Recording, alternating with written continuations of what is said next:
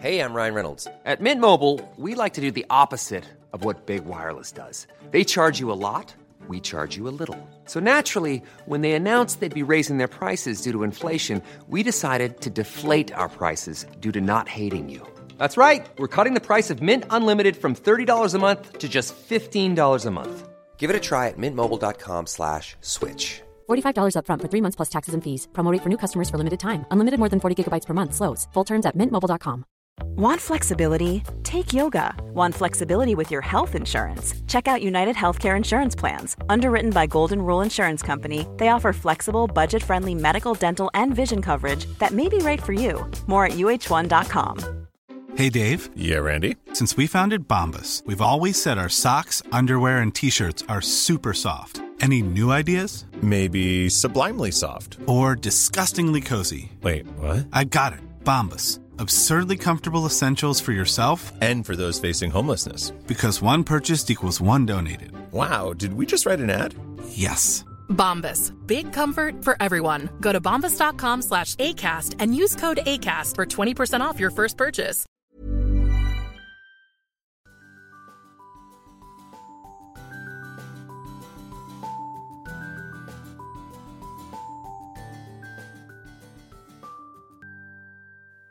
Nionde Lyckopodden.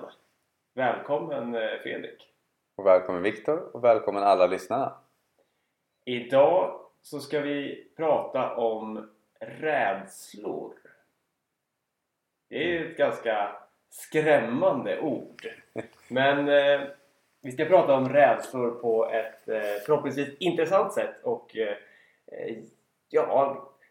göra rädslor intressanta och kanske prata om hur vi kan vända våra rädslor till vår fördel. Att undersöka rädslor. Vad tänker du? Ja, jag är inne på samma spår där. Att undersöka sina rädslor och även självbilden. Och det är två saker som påverkar stora delar av vårt liv om vi inte är medvetna om dem. Hur menar du då med självbilden? Självbilden är ju bilden av oss själva som vi har på något sätt anförskaffat oss under vår uppväxt. Och det blir som en autopilot som vi går på. Och en förklaring på en autopilot kan vara på att om du flyger ett flygplan och så säger du att du ska till USA, Detroit. Då ställer ju när flygplanet lättar från marken, det är typ så här, 90% av tiden är planet ur kurs. Men du har ju hela tiden en autopilot som korrigerar så att den är tillbaka till liksom, där den ska. Och under vissa perioder till och med så att piloten fysiskt skulle ju kunna gå bak i planet och sitta och äta middag med oss. Nu gör han ju inte det, men han skulle kunna göra det. Och det betyder att den här autopiloten hela tiden, så fort vi är på väg ur kurs, så är det som att den känner av det. För att vi har ställt in vart den ska någonstans. Så korrigerar den så att vi hamnar tillbaka där vi har varit. Och likadant så finns det även i vårt liv att vår självbild, alltså bilden av oss själva, blir som en autopilot i vårt liv.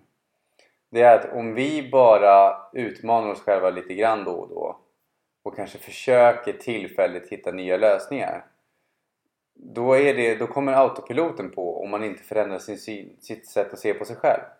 Då kommer autopiloten kliva in och korrigera som att oj, nu var du på väg till att få det bättre här, men din bild av dig själv, det är ju att det ska inte vara så bra. Nu gick det lite för fort här liksom. Och därför kan vissa självsabotera för sig själva. För att det går för bra och för fort. När du berättar det, då ser jag framför mig en annan liknelse som att det skulle kunna vara att livet är som en enda lång korridor. Och den här korridoren är våran komfortzon. Och att vi liksom går framåt i korridoren, slår i väggarna då och då. Och då hopp, nu ska jag tillbaka till mitten. Och sen så går vi och så drömmer vi oss bort lite. Och sen så är vi på väg in i väggen på andra sidan. Och då så är det vår komfortzonsvägg som vi har slagit i. Och då kommer vi tillbaka till den här säkra, lugna, trygga korridoren igen. Men att då autopiloten ser till att vi håller oss innanför ramen. Varför Gud bevara mig väl om man öppnar dörrarna i korridoren och kollar in de andra rummen liksom. Precis, då kan man få syn på något riktigt läskigt. Så det här programmet kommer handla om hur vi kan vandra i vår livets korridor, men kanske bli nyfiken på vad som händer när vi slår in i väggen. Finns det någon dörr där att titta in i, och hur skulle det vara att kliva in där och få se någonting utanför den här korridoren? Tänk om den luften där inne i korridoren och det där tråkiga ljuset med lysrör. Tänk om det finns något annat där utanför. När vi tittar ut genom en dörr och känner liksom frisk luft och solens sken. Men det får vi inte reda på om vi inte vågar utforska om det finns dörrar, eller hur tjocka de där väggarna i korridoren är. Eller om det ens finns några väggar. Vi kanske bara tror. Ja. Men då kan vi fundera på lite här att vad är dina tankar kring rädslor? Tror du att de är bra, eller tror du att de hindrar dig mest? Jag tror att mina rädslor hindrar mig mest. Jag tror att det kan behövas lite rädslor från början i livet möjligen, för att inte ramla ut för ett stup eller bränna sig på spisen.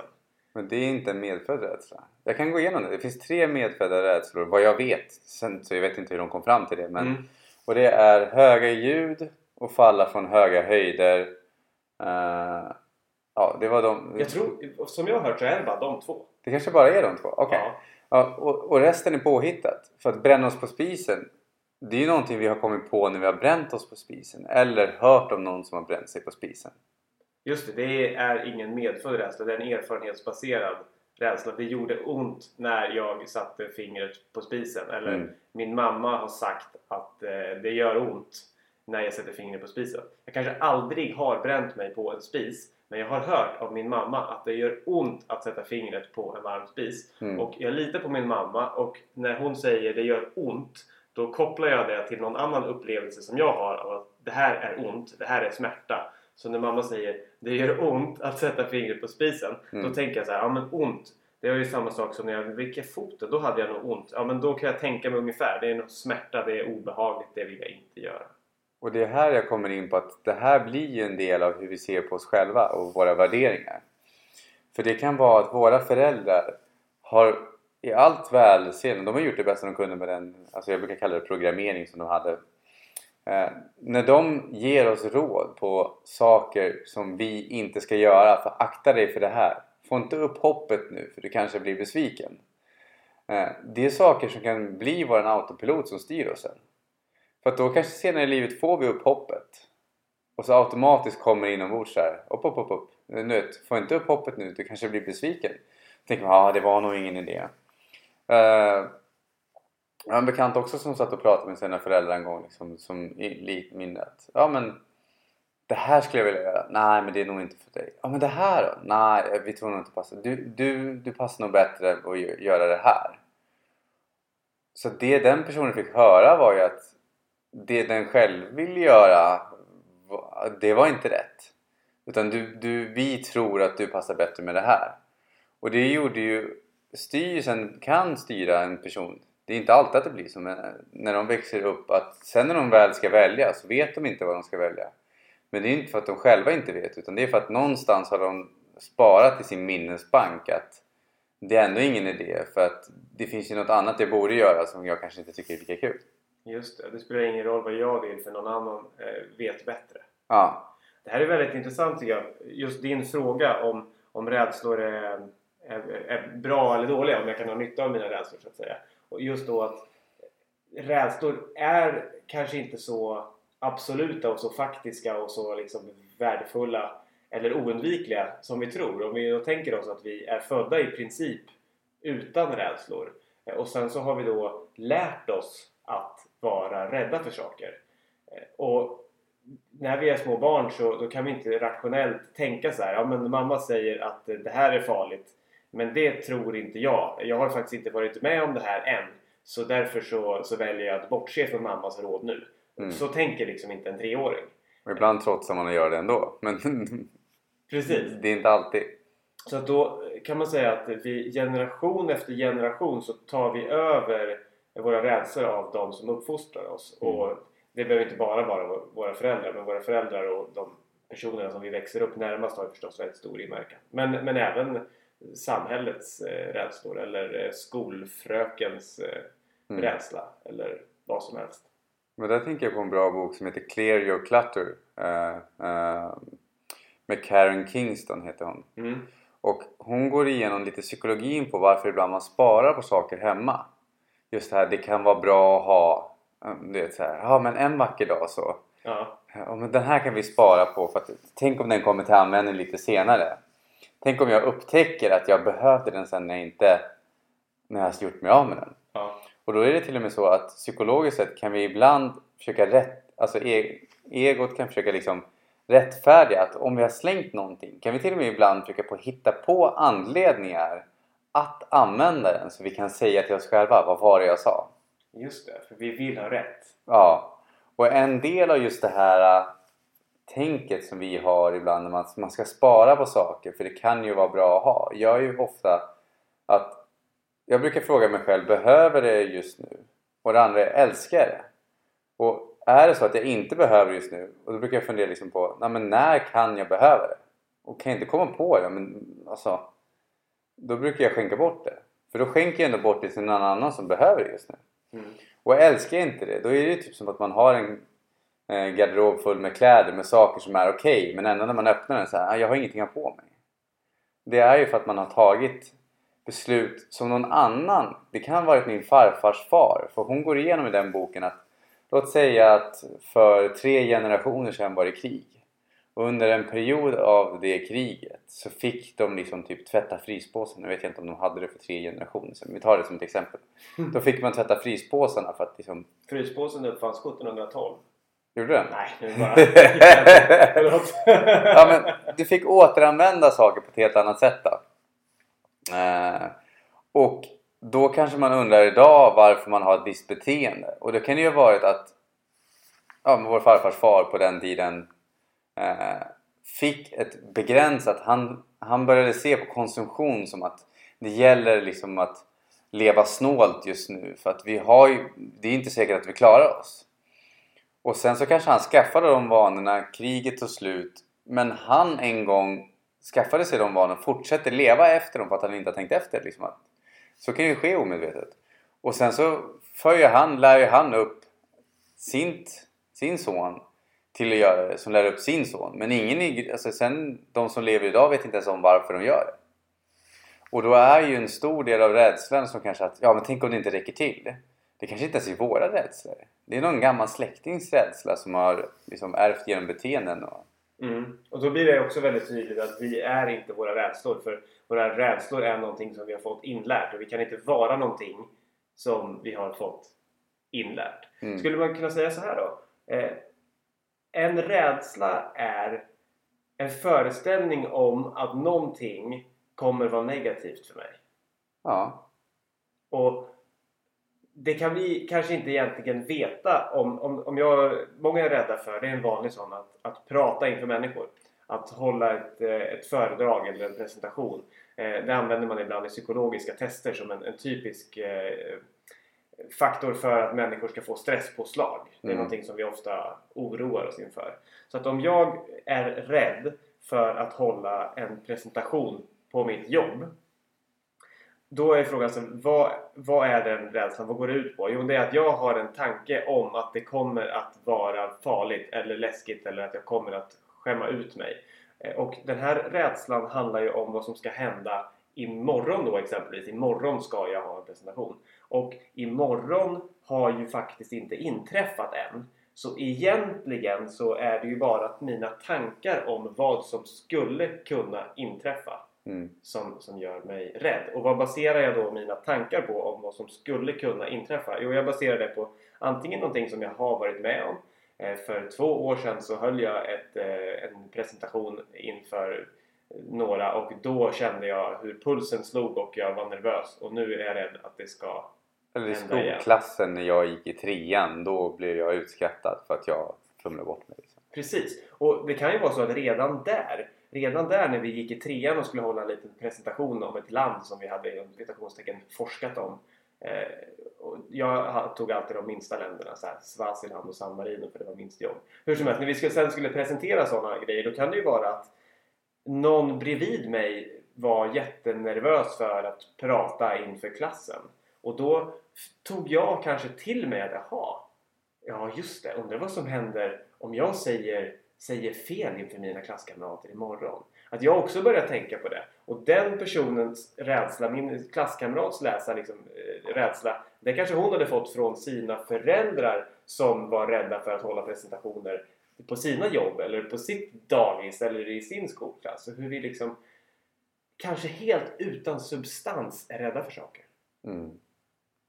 Och jag tänker att rädsla kan ju också vara till för att skydda oss. Men att vi, precis som vi pratat om tidigare på den, egentligen i de flesta ämnen vi har i livet, att det är bra att tänka efter. För att rädslan är så att om någon säger att arsenik kanske inte är så bra att dricka. Jag vet inte om det är flytande, men få is i alla fall. Då kan ju rädslan vara bra att skydda en från att kanske inte ta det, för det är ganska dödligt. Eller prova inte heroin om du tittar på någon. Så då kan ju rädslan skydda en från att prova vissa saker. Men det är bra att fråga sig själv att man behöver inte tro på allting man tänker. Så då är det bra att fråga sig själv. Jag brukar fråga så här att vad är jag rädd för ska hända? Så dyker ju det upp. Och då kan jag märka att om jag frågar mig själv vad är jag rädd för ska hända om jag provar heroin? Jo, men jag vill inte bli en pundare. Jag vill inte, det finns en hel uppsjö med grejer där. Men om jag ska till exempel, som jag bjöd ut min nuvarande flickvän på första dejten, då var jag också livrädd. Och därför, någonting som sitter hos mig är att vi är inspirerade av våra drömmar och dagdrömmar, även våra passioner, tills vi behöver förverkliga dem. För jag gick ju på något plan och tänkte så här, när vi träffades första gången, att men gud, det skulle vara intressant om det här blev någonting mer. Och sen så tiden gick alltihopa. Sen till slut så var det så här, jag måste ju våga fråga. Men samma stund som jag beslutade mig för att jag ska nog våga fråga om det kanske är ett mer intresse sen också. Men då helt plötsligt började hjärtat slå. Jag satt där med svettiga händer och bara, herregud, tänk om hon säger nej, tänk om det här, tänk om jag frågar och så visar sig att det inte alls är så. Så har jag förstört vår vänskap och hela det här drog igång. Och samtidigt så är det jättebra lärdom att ibland så kanske vi drömmer om någonting, och sen när vi börjar tro på att det faktiskt är möjligt, att då är det positivt att bli rädd, att tycka att det är jobbigt, att tycka att det är de här grejerna. För då är det som en tröskel vi måste över innan vi kommer in i det nya. Varför är det positivt att vi måste över en tröskel? Vore det inte skönare om det bara rullade på? Det vore ju skönare att rulla på, men vad jag syftar på är att det är positivt att veta om att den finns. Du vet, jag skulle gärna slippa den. Om det fanns en knapp som var tryck av, då skulle jag gärna... Alltså du kommer på en dröm och så bara gör den, det finns ingen rädsla på vägen. Men du menar att om jag har en dröm om att jag vill föreläsa, och så bestämmer jag för jag går på en bra föreläsning med någon annan, och så känner jag att nu, jag ska göra verklighet av min dröm. Jag ska upp där. Jag kan se mig själv på den där scenen, stå och inspirera människor. Nu vet jag vad jag ska göra. Det här är mitt nästa projekt. Men sen så när jag sitter där dagen efter och har planerat in några timmar för att sätta igång och kanske boka en lokal eller på något sätt ta ett första steg, då känner jag att nej men tänk om jag kanske inte ska göra det här ändå. Eller tänk om jag ska skriva en bok istället, det vill jag ju också göra. Eller tänk om jag ska vänta till nästa år, om jag ska fortsätta på det jobbet jag har nu och samla lite mer erfarenhet. Och då menar du då att om jag är medveten om att det är naturligt att det kommer en sån tröskel, då kan jag säga okej, det här är vad som händer, och det betyder inte att jag inte kan. Det betyder att nu har jag en tröskel och då får jag lära mig att hoppa över den, eller lära mig att slipa ner den eller något sånt. Och då menar jag på att det positiva är att veta om att det ska vara så. Eller det behöver inte alltid vara så. Att det ofta är så. Ofta är så. Och det positiva är att veta om det. Så att man inte tänker, åh nej, nu blev jag rädd, jag är misslyckad. Utan istället så, åh nej, nu blev jag rädd, men gud vad kul. Då betyder det att jag faktiskt börjar ta steg mot min dröm nu. Ett steg närmare drömmen är när rädslan kommer. Och då, om vi tar oss över det, då är vi ännu ett steg närmare drömmen. Just det. Och jag kan jämföra som jag har flickvänner, att det är jätteskönt att sitta där och bara, gud vad skönt skulle det vara att ha någon att ha så här romantiska kvällar med tända ljus och bara mysa. Den bilden var ju jättehärlig i mitt huvud. Men sen när jag kom på idén, jag ska nog ta emot till det här nu. Då var det inte så mysigt längre. Då satt jag där. Ljusen slocknade på bordet. Ja, för då kom ju rädslan. Men herregud, hur ska det här gå? Hela den här grejen. Den sköna filten som ni satt och myste under i soffan försvann. Blåste ut genom fönstret och det var korsdrag. Ja, men och sen våga göra det ändå. Det är en del av grejen liksom att... Och sen i efterhand, alltså det är så många saker som jag har gjort. Och jag tror flera av er lyssnare också gjort som... Man kanske i början tänkte, herregud, nej det här kommer inte gå. Eller det här. Man målar upp en bild som är så negativ. Och man går och skjuter och drar på saker och ting. Och sen när man väl tänker, nu skiter jag här, nu gör jag det bara. Och när man väl har gjort det så tänker man, varför gick jag och väntade på det här? För det här var inte alls speciellt farligt. Jag har ett sånt exempel från en bekant sedan långt tillbaka. Så jag behöver inte köra något namn på det heller. Men han hade svårt att tala om för den han dejtade vad han faktiskt kände. Att han hade starka känslor. De hade dejtat ganska länge. Men han hade väl känslan av att hon tror nog att han bara vill vara vän. Men han ville verkligen mer. Han ville våga ta klivet så att det här skulle kunna bli ett förhållande. Men han hade hållit sig tillbaka. Precis som du säger. Han ville någonting. Han hade en dröm om att ta klivet. Att göra det här dejtandet till någonting mer. Men han hade hela tiden hållit sig tillbaka. Och han hade tänkt så här, men idag ska jag faktiskt prata med henne. Och så gjorde han inte det. Och så kanske det kom tillbaks 3 veckor senare. Okej, men idag så ska jag faktiskt prata med henne. Och så gjorde han inte det. Och sen så kanske det kom tillbaks några veckor senare. Men idag, nu är jag trött på mig själv. Nu har jag gått hem härifrån. Jag vet hur det känns att gå hem utan att faktiskt ta upp det här ämnet. Idag, nej, då blev det inte då heller. Så att han har alltså gjort en vana om att inte ta sig över tröskeln. Men sen så till slut, och vi snackade med varandra innan och jag peppade honom att det jobbiga är att hela tiden göra dig själv besviken. Att inte ta steget. För du förstärker det beteendet varje gång som du går hem utan att ha gjort det du faktiskt hade tänkt. Du skapar en vana av att du inte litar på dig själv. Att du klarar av att ta över tröskeln. Och så ringde han i alla fall sen. Han hade talat om för henne att han ville mer. Han hade talat om för henne vilka starka känslor som han hade. Hon hade svarat att hon inte var intresserad. Så hur reagerade min kompis då? Jo, på hans tonläge. Så det var omöjligt om jag bara hade hört hans tonläge och inte hans ord. Om han hade pratat på ett annat språk än vad jag förstod. Då hade jag trott att han berättade ungefär så här. Jag gick till henne, sa vad jag tyckte om henne och nu ska vi gifta oss. Alltså han var så inspirerad när han berättade att han hade gått till henne och talat om vad han känner. Och hon hade nobbat honom. Eller hon hade sagt då att jag känner inte så. Men han var så upprymd för att han hade talat om det han kände. Det spelade liksom faktiskt ingen roll ens att det inte blev någonting. För att han hade brutit sitt mönster och han fick en sån energikick av att göra det. Och det här exemplet tar jag för att vi pratar här om rädslor och rädslor finns och så säger vi att det är bra att ta sig över det och ta oss över tröskeln och sådär. Men varför ska vi ta oss över tröskeln? Jo, för när vi tar oss över tröskeln då får vi en belöning. Vi växer, så det vet vi alla. Vi har våra egna exempel på när vi faktiskt har gjort någonting som vi varit rädda för. Och du var ju också ett exempel med din flickvän. Ni är ju tillsammans idag. Så du tog det över rädslan. Och vad händer då? Hur känns det när vi besegrar en rädsla? Det är där den riktiga motivationen ligger, tänker jag. Hur känns det när vi kliver över? Hur känns det när vi hoppar ut från flygplanet? Vi har bestämt oss för att vi ska hoppa fallskärm. Men när vi väl är uppe i luften så är vi livrädda. Men hur kändes det efteråt? Hur kändes det i luften? Hur var det att ringa alla och berätta? Jo, vet du vad jag har gjort? Jag tog mig igenom det här och äntligen. Där ligger motivationen, tror jag. Ja, och jag tänker ju också att när vi går och är rädda att någon ska bli besviken eller att vi ska få nej. Vad många inte tänker på är att då har vi fått nej kanske 1000 gånger på vägen. För det är inte bara gångerna, låt säga som du hade din kompis här. Varje gång han gick dit och sen gick därifrån. Då spelade han upp ett scenario och känslan av att få nej. Och det var inte bara då de gångerna. Förmodligen har han tänkt på henne mer än just de gångerna han gick fram och tillbaka. när han varit på väg till jobbet eller under dagen och alla de här grejerna och målar upp scenariot av det kanske inte blir någonting. Det kanske inte blir någonting. Det är ju en negativ känsla som man får återuppleva om och om igen. Och den blir han fri från när han väl fått det. Hon är åtminstone snäll och säger nej en gång. Men han har gjort det 1000 gånger för sig själv. Även om han inte gjort det 1000. Han har gjort det fler gånger än en i alla fall.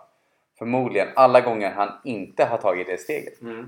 Just det, han blir fri från sitt eget liksom, fängelse. Just det där ordet att bli fri från sin rädsla. Jag tänker att vara fri, det är att liksom, det skulle kunna vara synonymt med att vara öppen. Att öppna upp sig. Att öppna upp sig för livet. Bara känn på energin i, om jag säger så här, kan jag få en glass? Nej. Jag kan nästan se framför mig liksom hur den här energin i ordet nej sluter ihop sig. Nej. Får jag ge dig en kram? Nej. Ditt kroppsspråk då, när du säger nej, kommer liksom vara kanske skydda dig med händerna eller krypa ihop, dra ihop axlarna liksom. Om jag säger, får jag ge dig en kram Fredrik? Om du då verkligen vill det, så bara ja! Och det är nästan så att när jag beskriver det här nu, så mina händer öppnas. Min famn öppnas för en kram när jag säger ja. Att energin i ja är en öppnande energi. Energi kan vara ett trummigt ord, men säg känslan liksom. Eller vad du får för tanke genom nej. För mig är det bara hopdragande. Ja. Då öppnar det sig. Så att friheten att bli fri från sin instängning och expandera utåt, det är för mig att liksom belöningen i att komma över en rädsla. Det är en kick.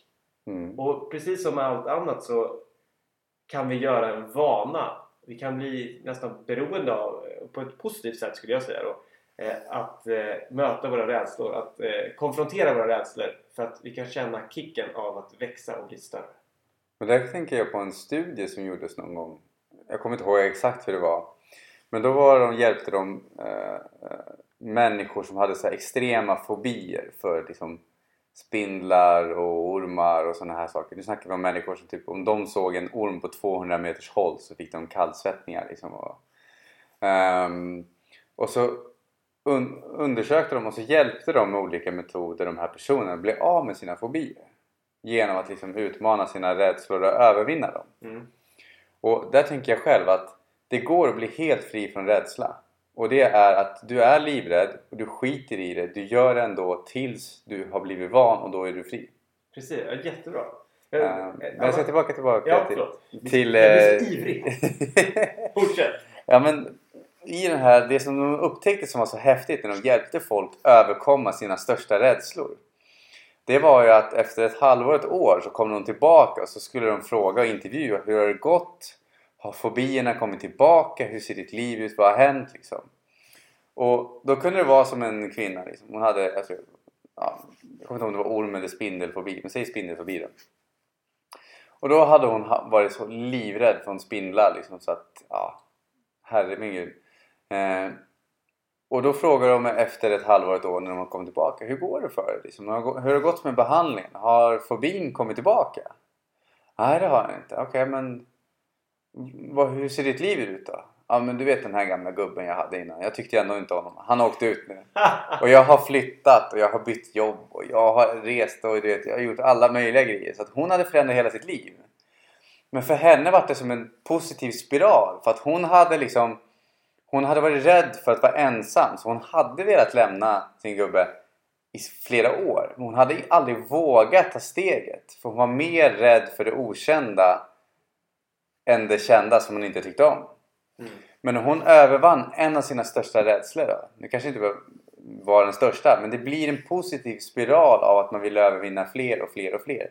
Så det som hade hänt när hon övervann sin spindelfobi, det var ju att hon fick ju frigjort så mycket energi att hon började ta tag i mannen och jobbet och resor. Alltså flera av sina drömmar hade hon börjat jobba mot att förverkliga. För hon märkte den kicken och energin gav mer energi till att övervinna nästa rädsla. Just det, för det är samma mekanism, samma energifrigörelse som det blir av att bli av med en rädsla gäller alla rädslor egentligen. Och då tänker jag gå tillbaka så blir det liksom en helhet där och cirkeln sluts lite grann. I början så pratar vi om att vi föds i princip utan rädslor. Och sen så går det till så att vi lär oss att vara rädda.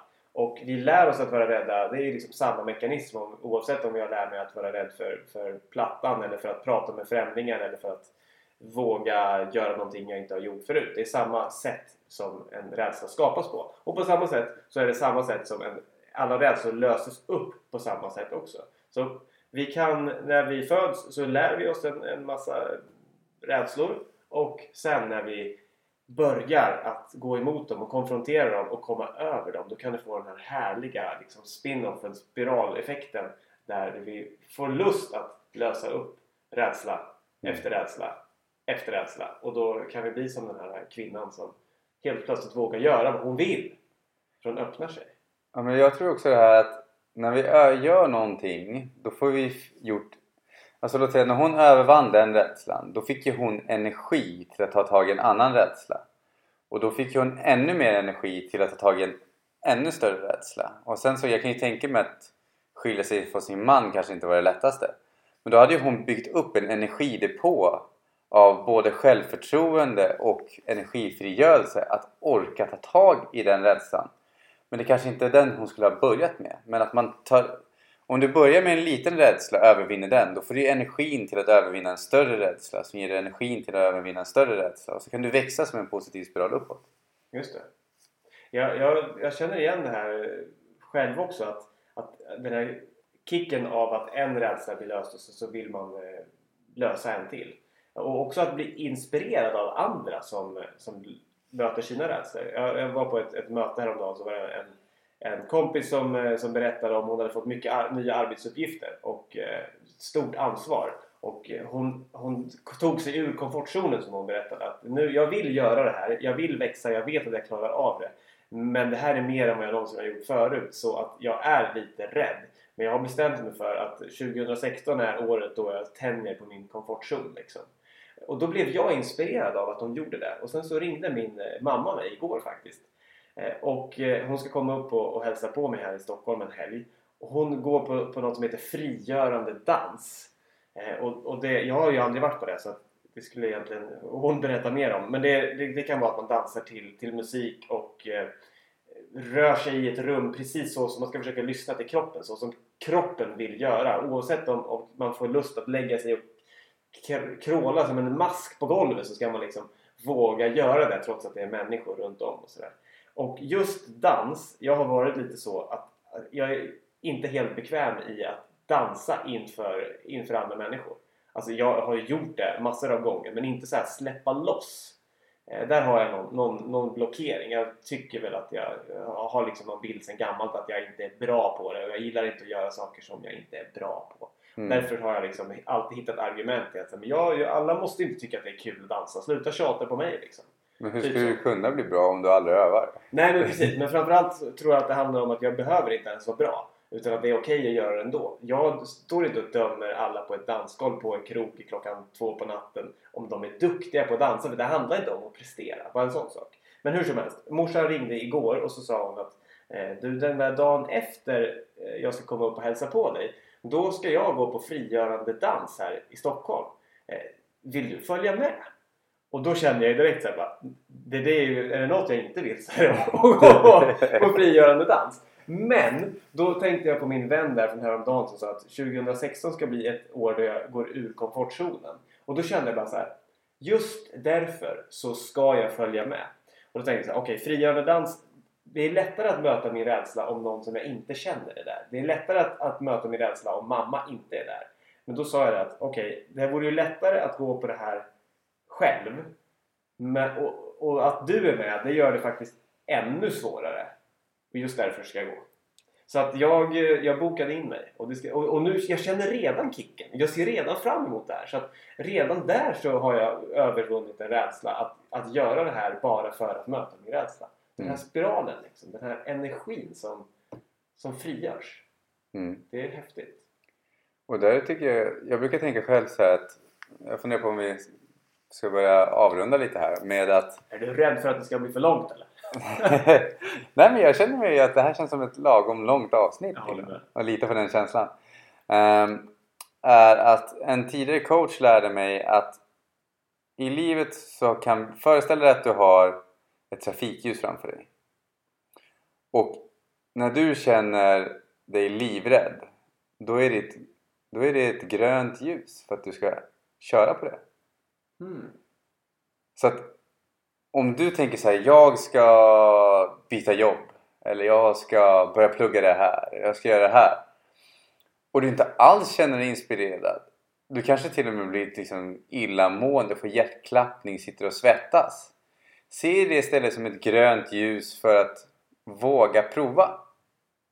Och att du behöver inte tro på allting du tänker, men utmana rädslan, prova. Och sen får du se vad du kommer därifrån. Just det. Men jag tänker att om jag är helt säker, det där vore astråkigt. Det där har jag redan gjort i 10 år i mitt liv. Då kanske jag inte är så sugen på att testa det. Men om jag känner att det vore kul, men jag är rädd. När jag kommer till tröskeln, då tänker jag att det måste vara bra. Ja, om jag har en dröm om någonting och sen så ska jag sätta mig ner och ringa första samtalet som kan öppna dörren till det där jobbet. Och då kommer tröskeln liksom. Att då se det röda ljuset, tröskeln, som ett grönt ljus för att möta en rädsla.